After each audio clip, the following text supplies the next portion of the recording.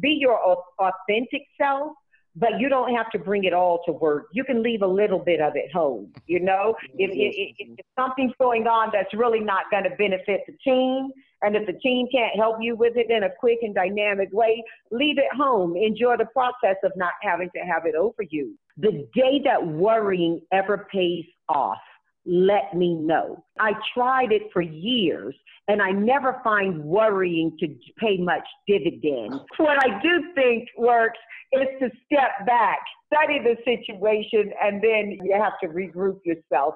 But I laugh because worrying does not pay dividends, yet so many people invest. We stand today. The Business Method. With a shout The out. Business Method. The Business Method Podcast. The Business Method Podcast featuring Chris Reynolds. Entrepreneurs' systems, methods, tools, and tactics.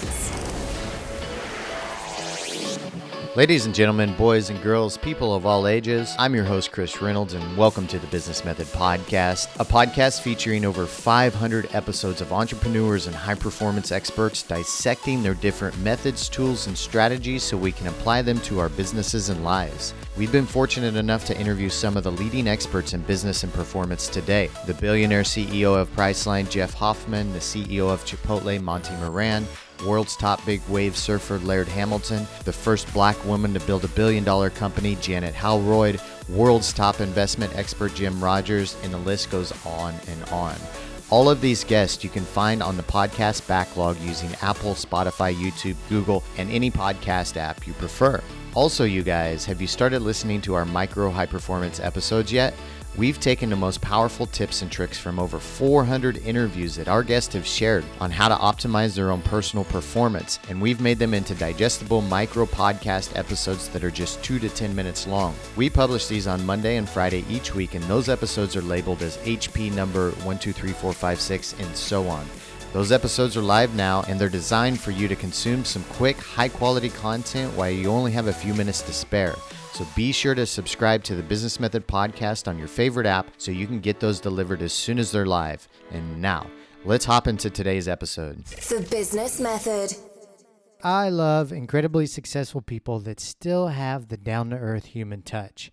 It is very enjoyable to talk with them and understand why they are who they are. Today's guest is one of those people and yet so much more. Janice Bryant Howroyd is the founder of the Act One Group, and she is the very first African-American female to found a billion-dollar company. And yes, you heard me right, that's a billion-dollar company.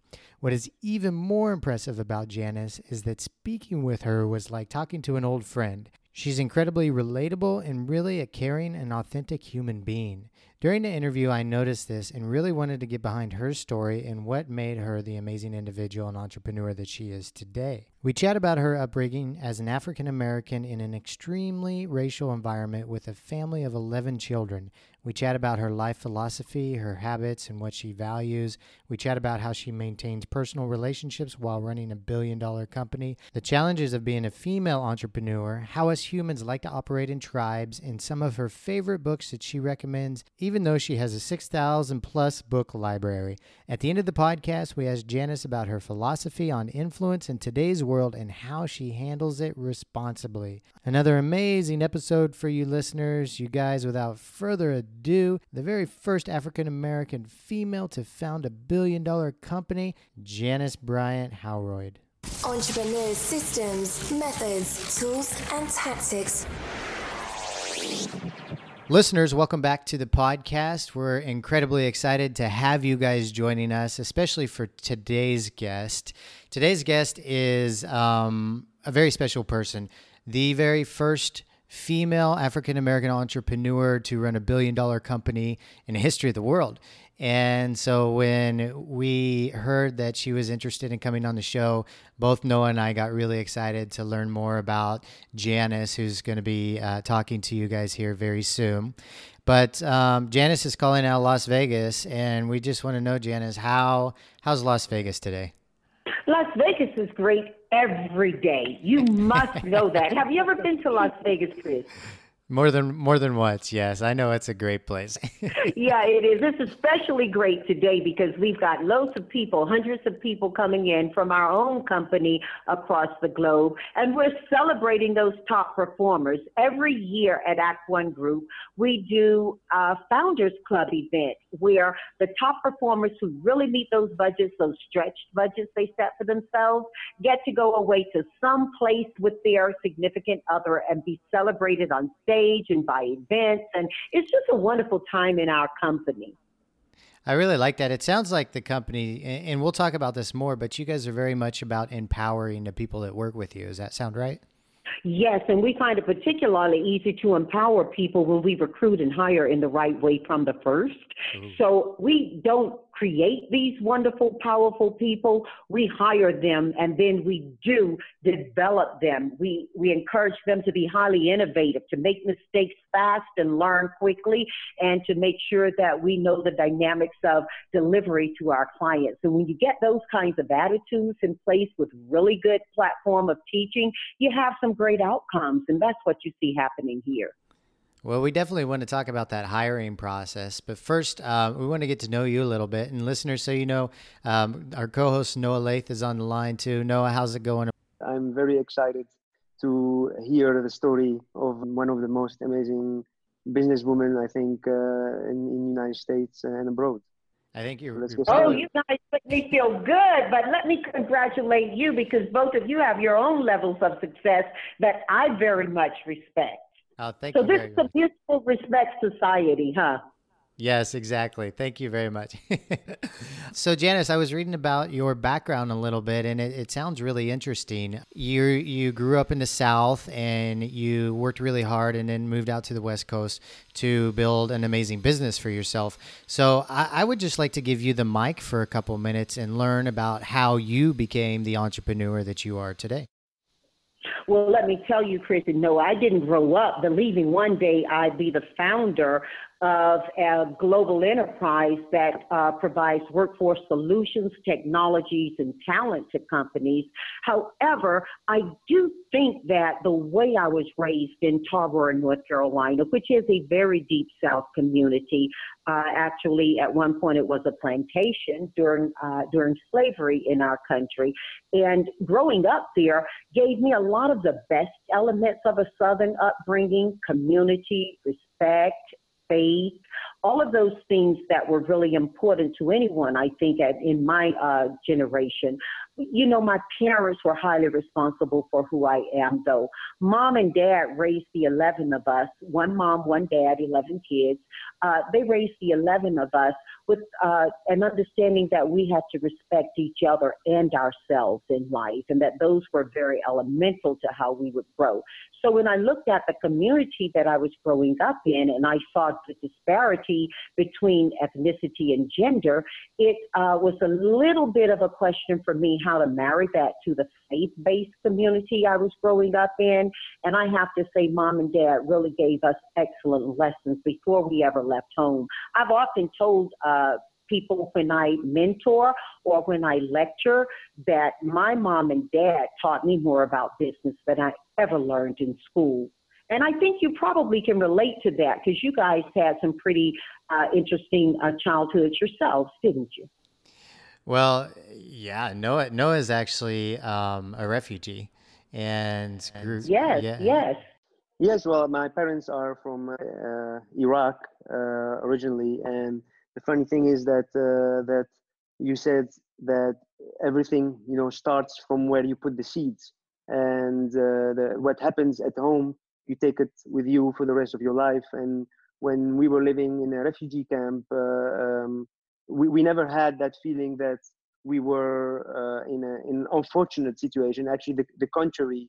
It makes us realize that every experience is a learning experience, and that makes you and molds you to the person that you are. And as you said, whatever experience you have, it creates a thicker skin, let's say. And I'm sure that with your background, and especially in that area in the United States, it was quite challenging back then. What I heard from the story and what I read to the stories that you had to encounter. You're right, Noah. And here's what I really want to make sure that your listeners understand. While I grew up in a very difficult community with respect to race and economics, and even today, Eastern North Carolina is one of the poorest parts of the nation, I still grew up with a rich family culture. So economically, we may have been measured as poor, but in terms of spirit, aspiration, and our own personal passions and efforts, we were very enriched. Mom and Dad always made sure we had lots of books in the house, that we were being aware of current events in a way that we could make our own decisions about them. And my siblings and I are a reflection of what they did, because while many people know me because I founded a company that grew to beyond $1 billion, what they did, and by the way, that story's still happening. We're still growing. So, I don't want to treat it as though that's my legacy already. We're still building that. But the interesting thing is that all 11 kids were educated, and all 11 kids are still very close friends as we continue to grow. And today there are 8 of us still alive, and we're some of the best friends to each other. So, the dynamics of how to get along, how to respect each other, how to have individual strong personalities and desires, and then to work cooperatively. All of that was groomed in the home that I grew up in. So leading a company and a team of people becomes quite an enjoyable a thing for me, because it's an extension of how I grew up. And I'm not suggesting that because it's simple, it's easy. Very often the simplest things are difficult. However, simplicity does offer you a good roadmap. And that's what growing up in my household did. It gave me a roadmap. It gave me the tools to be able to develop myself and later my company. Janice, there's something really cool that I thought your parents did that I hadn't heard of before, was that they, since you had so many siblings, they picked an older sibling to be the mentor or the leader of the younger sibling, and they had the responsibilities of making sure the younger sibling got to bed on time, combed their hair, wore nice clothes. Where do you think that came from? And also, how do you think it helped mold you into the individual you are today? Chris, I never asked myself that question. Where did that come from? Our parents were so dynamic in ways that I can't begin to explain. And it becomes evident to me more and more as I meet people, quite significantly successful people, who will say the same as you. Where did your parents get that idea about mentoring the older to the younger? But what I will tell you, I don't know if they were unique in that respect in our community. I do think what was unique about them was that they set the example for us. I mean, Mom and Dad were highly cooperative in how they would educate each other in life. Mom was more academic and Dad was more street savvy, and they were able to combine that in a way that really helped us to appreciate that there are more than one form of intelligence. And so appreciating that allows you to be able to work in a teamed environment and really succeed. I can't remember a day that Mom and Dad didn't have one sibling responsible for another in a certain way. My sister Sandy had been my mentor. And so when I came to California on vacation to visit her, it was just, a pickup of where we had left off when she'd gone away to university years earlier. But here's something else that I think really was a dynamic about my parents. Retrospectively, I recognize they were really quite smart to do this.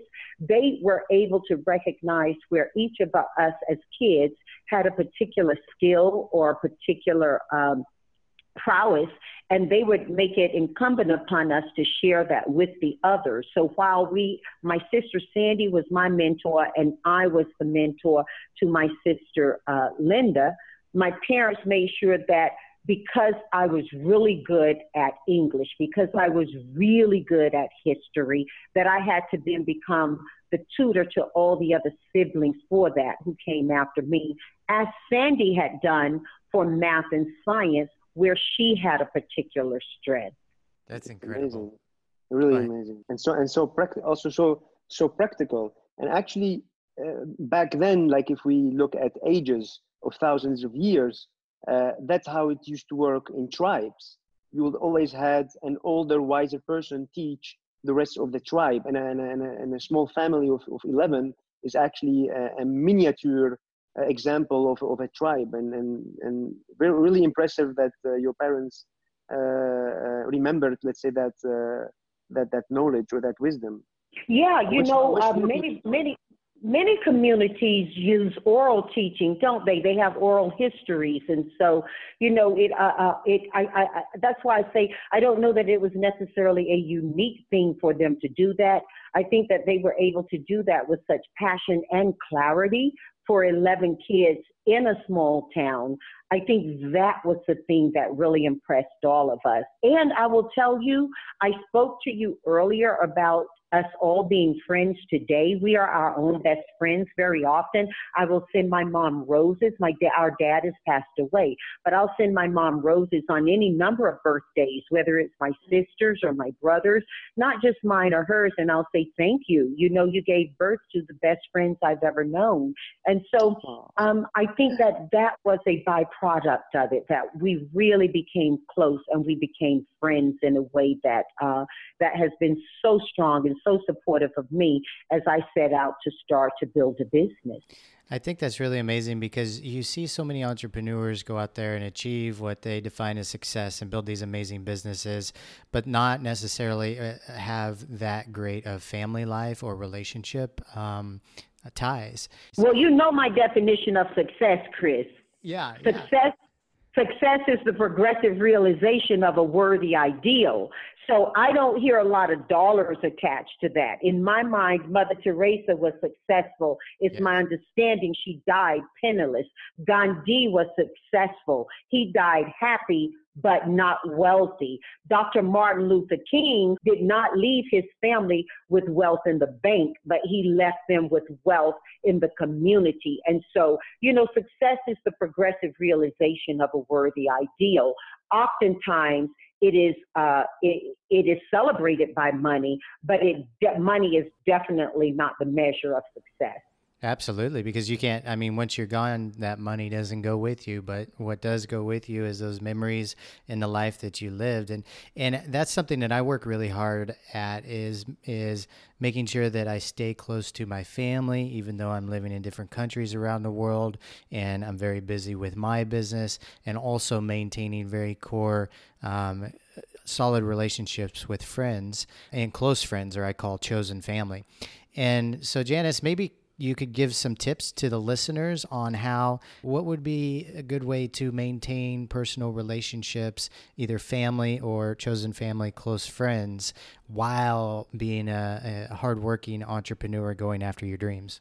Hey listeners, real quick, I wanted to tell you about our trips and adventures for entrepreneurs. We have live events in different locations around the world, luxury trips to the Caribbean, adventurous trips to knock off your bucket list, and of course some private business events as well. If you're an entrepreneur, we'd love to have you join us. Make sure to subscribe to our newsletter at thebusinessmethod.com to stay updated. And for those established entrepreneurs out there that want to be involved in a community that is curated specifically for seasoned business minds, then we have a group for you. Inside this group, we have private live events in different locations around the world specifically for our members. We get those members in a place where they can connect, collaborate, and grow their companies faster just by being around one another. We also organize private podcast viewings and Q&A sessions with some of the world's top entrepreneurs, like Jim Rogers, Alex Hormozi, the CEO of Chipotle, the marketing mind behind GoPro. And as a member of our group, you'll get to hop on calls with our podcast guests regularly to ask them any questions you want. And the last benefit is access to private world-class masterminds that are specifically curated for whatever challenges you're going through at the time. Our purpose with this private community is to help you expand your network, connect with some of the brightest minds in business today, and help one another overcome business challenges faster. You can learn more about our community at thebusinessmethod.com. Remember, subscribe to stay updated. And now, let's hop into today's show. I think it's really important, and this is true about everything. I think it was Socrates, was it, who said, to thine own self be true? In any event, I do believe, don't let me give credit where credit isn't due, but I do think that the statement is a wise one. You've got to first start with the core of being honest about who you are and where you are. And life is iterative. Where you are today isn't necessarily where you are tomorrow, but who you are stays constant, and you improve upon that. And so I think you've really got to do the work to understand who you are. And if you're an entrepreneur, that means that you got to know what you want from that business and what it means to you. Some people are very happy to build businesses because they want to sell those businesses. Others want to see them grow generationally. All of those are worthy ideals, but be honest about why you're in business. And I will tell you also, you've got to understand that you're not the only one who pays the price for your success. Your family is tremendous to your success. You guys know, so many nights I said prayers with my kids by phone. Early in the growth of my business, it would be because I was working late and they would come by the office and they'd have their little onesies on and sit at tables. I still have the tables that Brett and Kate worked at in my office in Torrance to this day when they were very young. And they do homework or art. And when it was time to go home, if I wasn't going with them, those were phone calls and prayers at night instead of hugs and kisses. And later it was being on the road. So while I value family, and I do believe they will tell you that I invested a lot of time with them, there were times that I just wasn't there. And I think it's important to acknowledge that they gave as much to my business as I did. I've often been told how wonderful our children, who are adults now, are. And our son works in the business and our daughter works with the business. And I've been told how wonderful they are. And I say, you know, that's a gift of God. I really just happen to get great kids. And I think that's the truth for a lot of entrepreneurs. You got to recognize that your family and your significant others, your community, your friends are all investing in your business. The other thing I think is really important, so honor that. The other thing I think is another thing is really important to make sure that you know that it's important for you not just to know your business, but to know your industry and to know your clients' markets and their industries. How often have you heard of entrepreneurs who groomed their business in the early stages around a particular client for that client to come upon hard times or to make a change in direction, and your business has been so personally groomed to that client that you don't have any expansion or recovery for it. So you've got to really be thoughtful and understand the client's marketplace and, you know, everything about them as well as about your own business. I think it is a very handy thing for entrepreneurs to be evergreen, continue to learn in the process. Don't earn money and then put the money in a different aspect of your life. Reinvest in the business if you're looking to be multi-generational. If you're looking to sell, you may want to do exactly the opposite. So it still goes back from a financial perspective of understanding why you're in business. I think that it's important to make sure that you live in gratitude. You know, Mom taught us that when things were really rough, or if you have sadnesses occur in your life, and life happens to people dynamically, it happens. I think that you make life happen for you when you live in gratitude. Mom taught us to say thank you when we were going through rough times. And when we were very young, we would say it, you know, with an edge. Oh, yeah, right, Mom. Thank you. Thank you, God, for making this so hard. Thank you, life, for making me fail this, you know. And she said, no, you've really got to live in gratitude. So many people want the opportunity, the expertise, the intelligence, the friendship, the network that you have, you know, so remember to be grateful for those things you have. And entrepreneurially speaking, oftentimes we can get into a funk when things aren't going our way or when we aren't getting the results we set out to achieve, especially when we timeline things. And so it's really important to understand the value of living in gratitude. I think it's important to honor your network. Never ask of another person what you would not be prepared to do for yourself. You are always going to hire people and work with people who are smarter than you about certain things. I pray your entrepreneurs are doing that. You've got to make sure that you honor them for who they are in that process.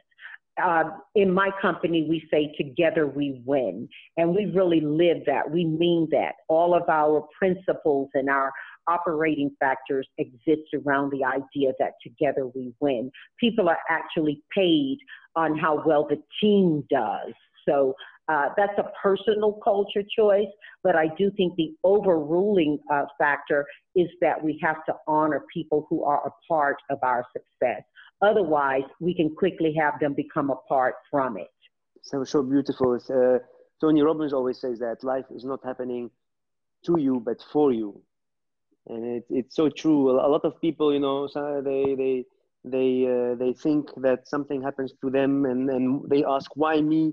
But sometimes it's because of you, and what doesn't, it's a cliche, but what doesn't hurt you makes you stronger.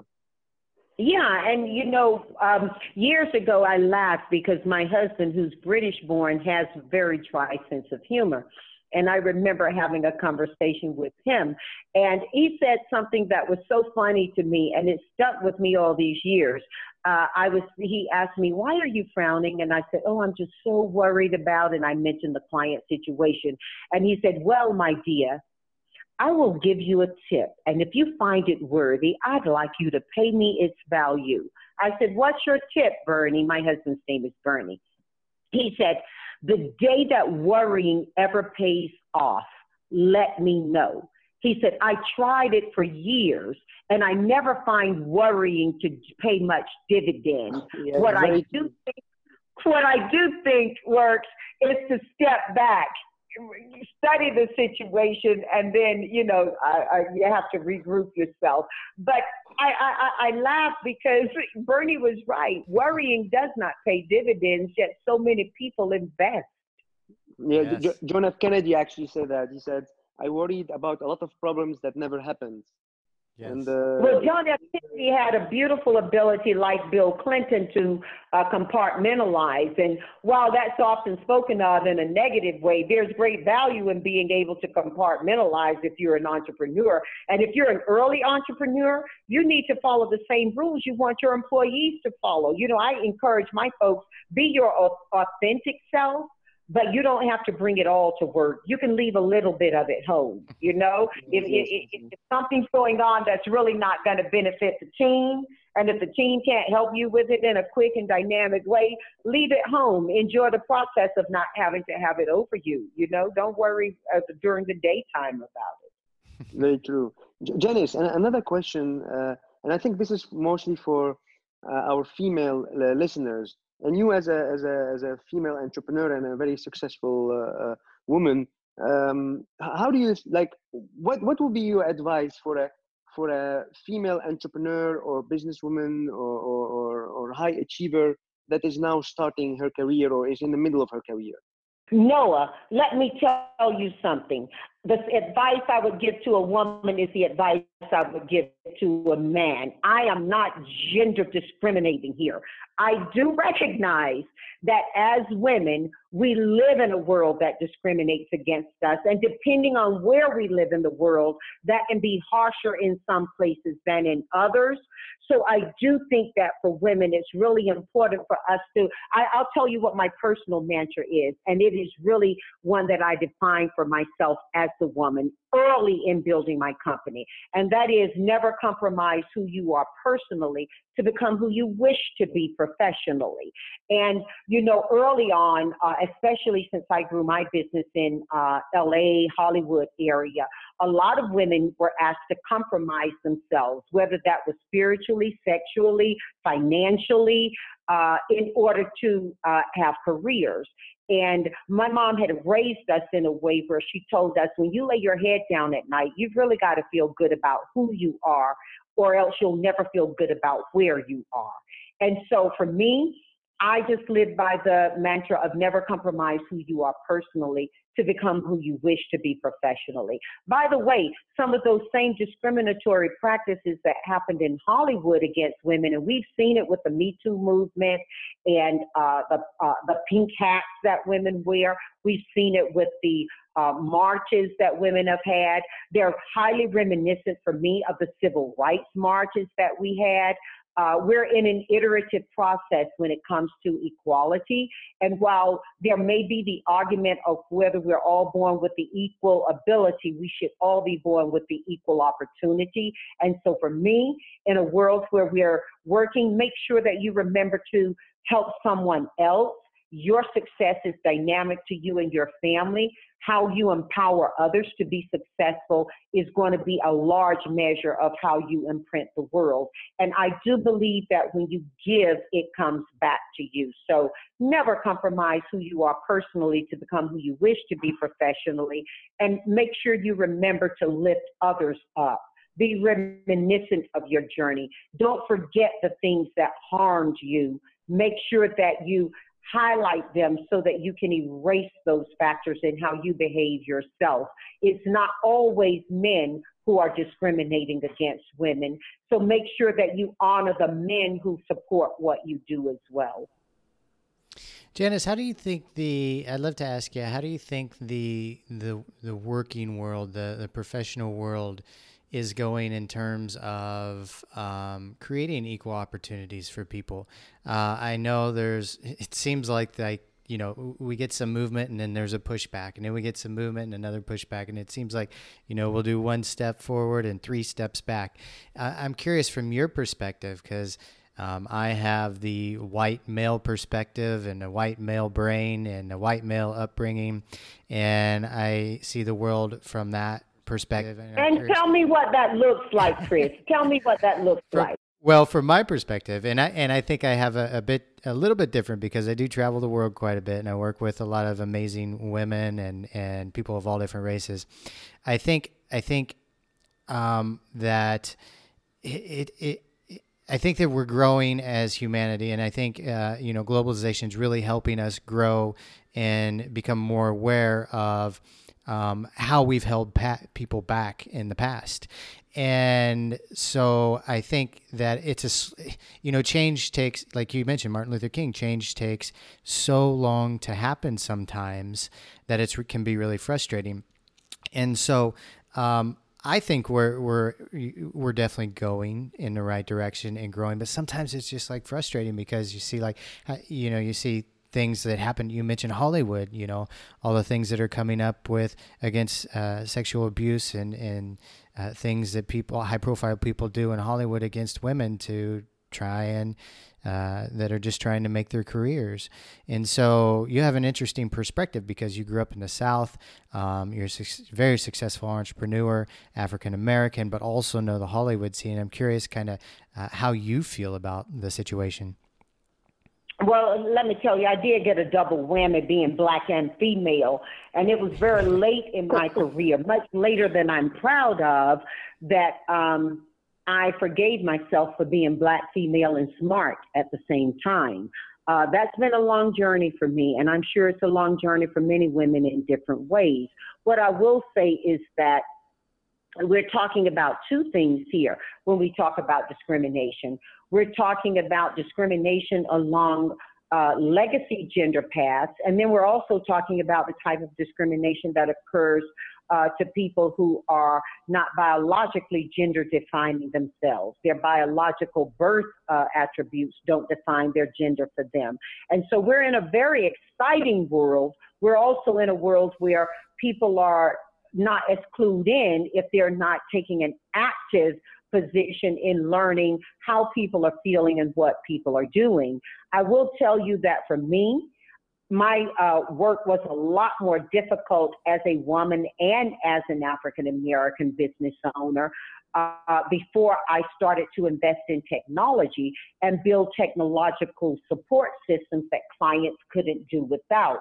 I defined in my business outcomes that made me highly competitive in a way that overruled the ability to judge me on my gender and my ethnicity. And so while that shouldn't be the path people have to take, I remember growing up, guys, and mom used to tell us, understand this, there are going to be some places in life where you're going to have to do twice as much to get half as far. And I think there are a lot of people who, whether it is gender ascribed or ethnically ascribed, really, or culturally ascribed, really understand that to the deepest, to the core meaning of it. There are going to be times when you're just going to have to be twice as good to get half as far.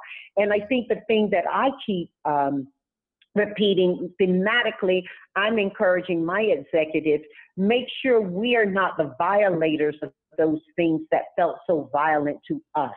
You know, make sure that we change how we work and how we do.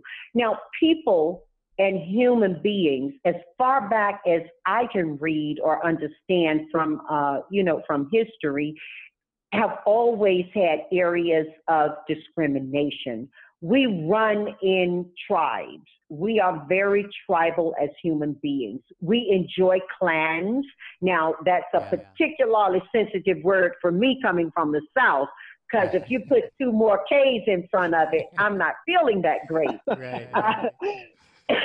But we do, as human beings, often enjoy being parts of tribes and parts of clans. And one of the things that I've noticed is that a lot of my millennial and next gen friends are ascribing their clan to be those people who have more in common with their set of interests than necessarily their set of sexual attributes or their financial attributes. Right. They find an area of interest, and technology supports them in ways that we didn't have growing up. And whether you like it or not, whether you think it's progressive or you think it actually degresses their ability to be social, they do define their communities quite differently than we defined communities when I was growing up. So I remain optimistic. I mean, I'm not a Pollyanna, but I'm highly hopeful and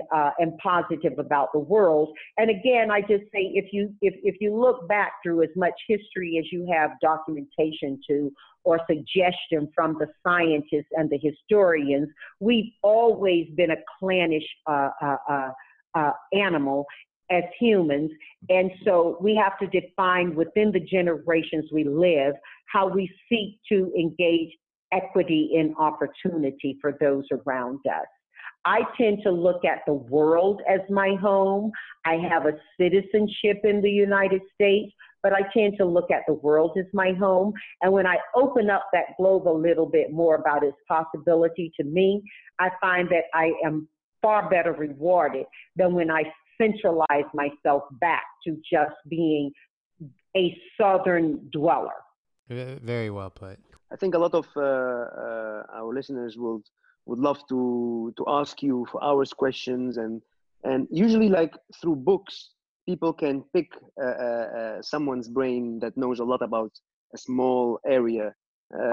What kind of books that shaped your life or that inspired you to become the person that you are today, except obviously the Bible and other books that helped you?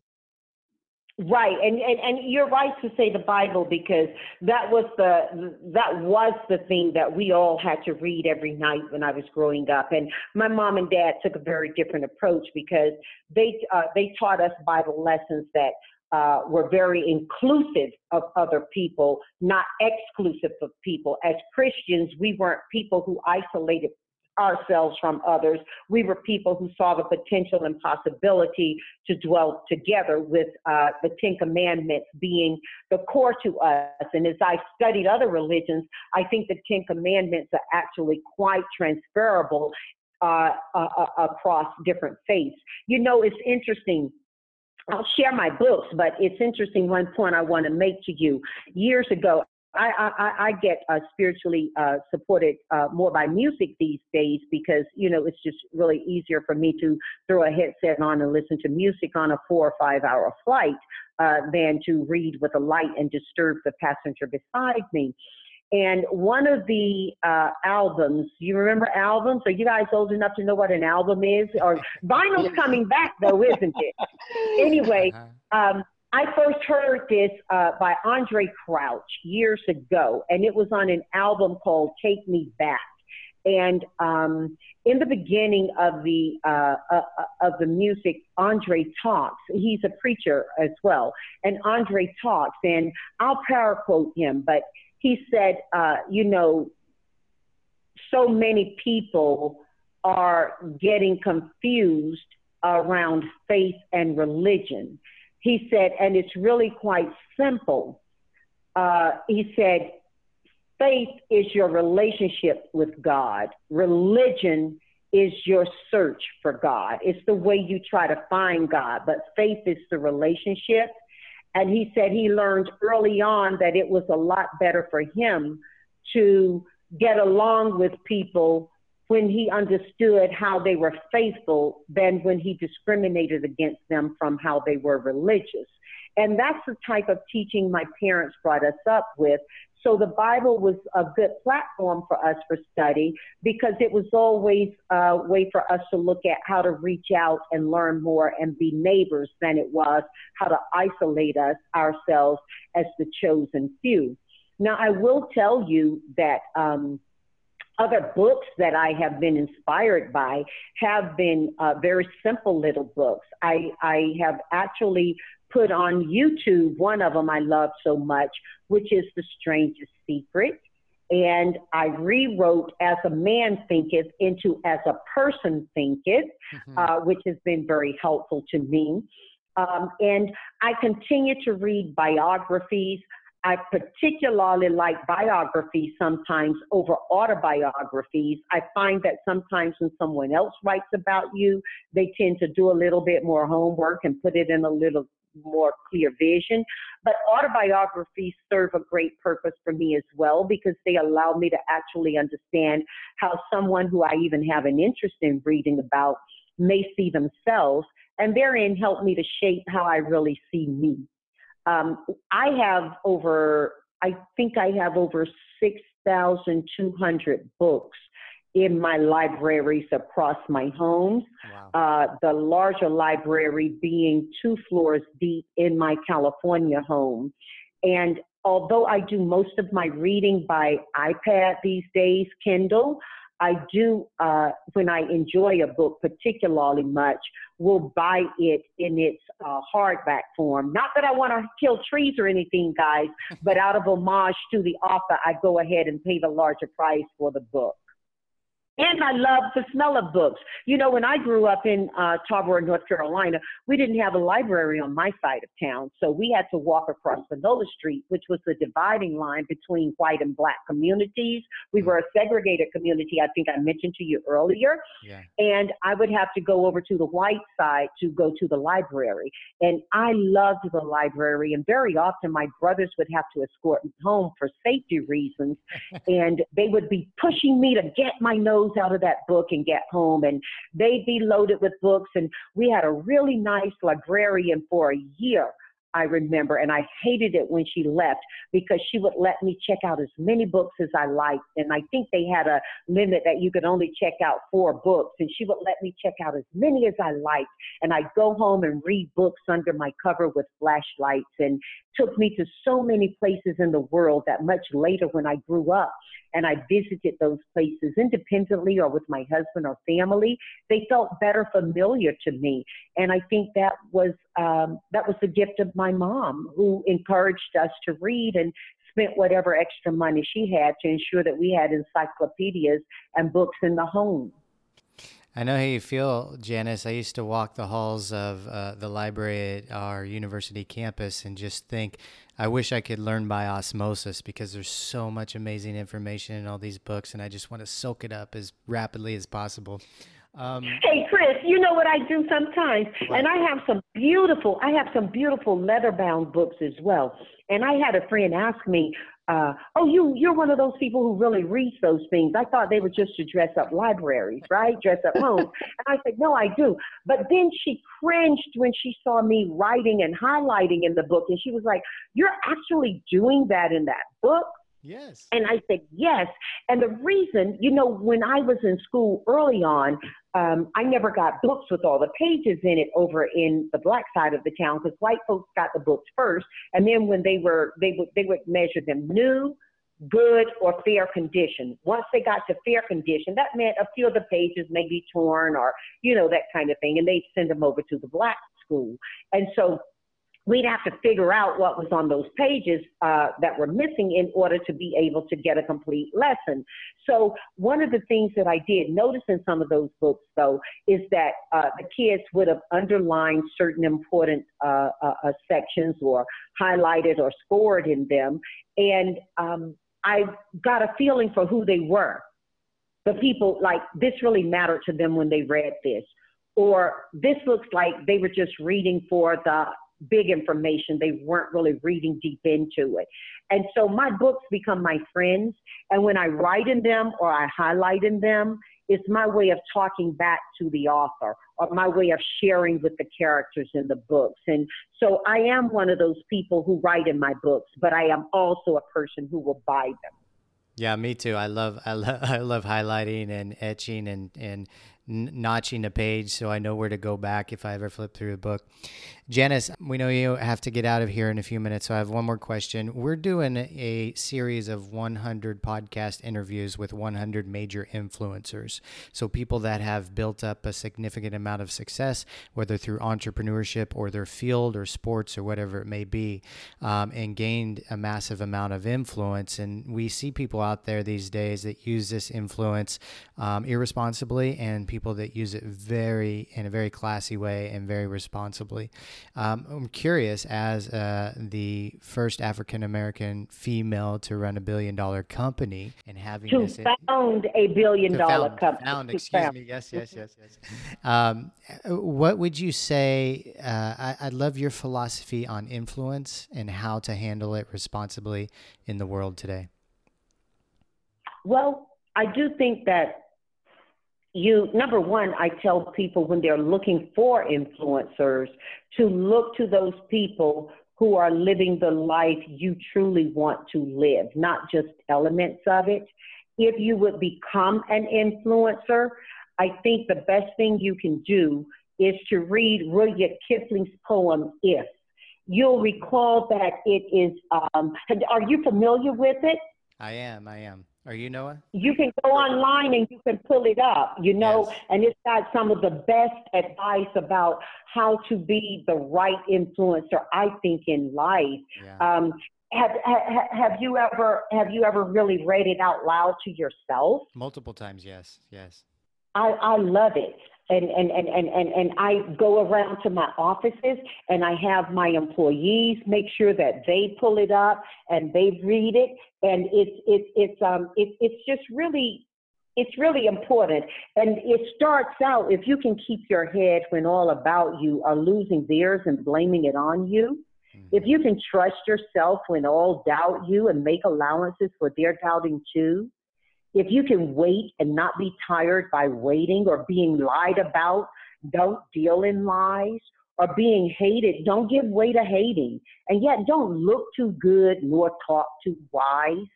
I mean, I love that poem. I'd love to do the whole thing with you here. I don't think that would be fair to your audience, but I would love to just share with you what it says when it gets near the end. It says, if you can talk with crowds and keep your virtue or walk with kings, nor lose the common touch. If neither foes nor loving friends can hurt you, and if all count with you, but not too much, that's powerful, isn't it? Yes. If you can feel the unforgiving minute with 60 seconds worth of distance run, then yours is the earth and everything in it. And it finishes very gender specific, and which is more, you'll be a man, my son. But I do think that that poem is one that I want to make gender appreciative as well. It was written in a very male sense. And so in and of itself, it's the second lesson in influence. You should never be surprised by who you can be, who you will influence. There are as many men, young men, who come up to me and say they've been influenced by me as there are young women. And so I just think that the poem If is one that stayed with me throughout my growing up. and I chose to make it non-gender specific, to make it very inclusive, and it works very well for me when I think about my role and how I would influence people, is to live by those words. Beautiful, beautiful. Janice, we know you have to go. How can the listeners support you, reach out to you, learn more about what you have going on? Where could they go to find that information?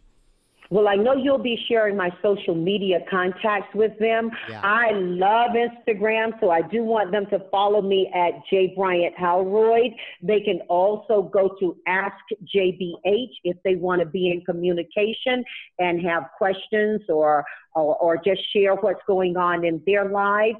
I think it'll be really great if they do that. I would really like that. And on LinkedIn as well. Perfect. Janice, we have to... Make sure they follow me on Facebook, okay? We'll get all the links there for you. Don't worry.